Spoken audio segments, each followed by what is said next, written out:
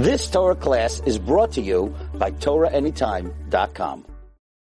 Okay, good afternoon, everyone. So now we begin the second segment of our trip by traveling to Nice, which is the gateway and the capital of the Provence region. And it's very important to realize that Provence had very few Jews. The communities were very, very small. There were a number of communities in the Provence, Narbonne, Lunel.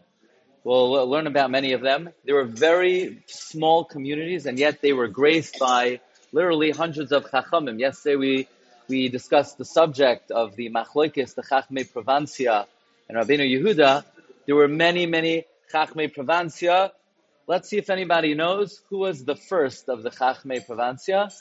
The first and the founder of all the sages in Provence was Rav Moshe Hadarshan of the 11th century. He was the Rebbe of the Aruch. The Aruch was Rav Nassim ben Yechiel. The Aruch, of course, lived in Rome, and Rav Moshe Hadarshan was the Rebbe of the Aruch. That's very interesting. You think Rav Moshe Hadarshan, I know, I'm familiar with him. Rashi quotes him all the time.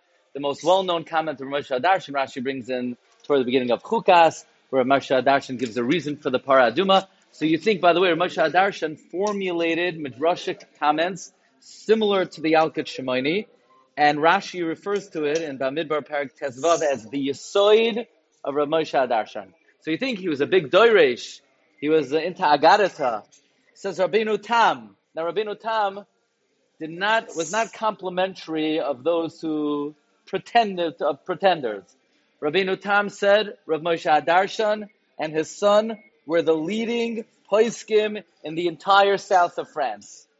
And it's interesting, those, the provincial Jews, they deemed Provence similar to the climate of Eretz Yisrael. So they said this was, they viewed the Midbar like Midbar Sinai and the mountains like the Golan. They considered the climate here similar to Eretz Yisrael.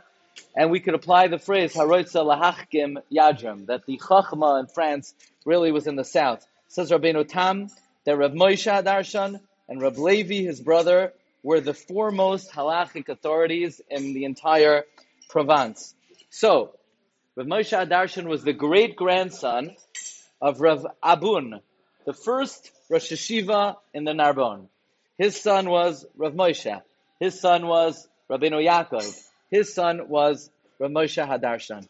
So the next time you see Rashi, and Rashi says, Kol zeh lamadati miyasoidosh Rav Moshe Hadarshan, try to get it. You'll engender a warm feeling to Rav Moshe Hadarshan. He was the founder of Jewish life here in Provence, and probably when he came to eat somewhere, this must have been So we'll learn about many of the other Chacham. Now, what's very interesting about the Chachmei Provence is that even though they were students one of the other, they did not all view things the same way. So, for instance, the Ravid, and we're talking about the Ravid the third, questioned the Rambam greatly. The Baal HaSagos, Amar Avram Zehevel.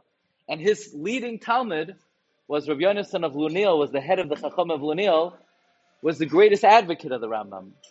He wrote to the Rambam 24 questions. The Rambam answered all of his questions. And Rabbi Yonasan of Lunel, the student of the Ravid, was the greatest defender of the Rambam. So the Chachmei Provence were all independent thinkers. They did not have one uniform party line.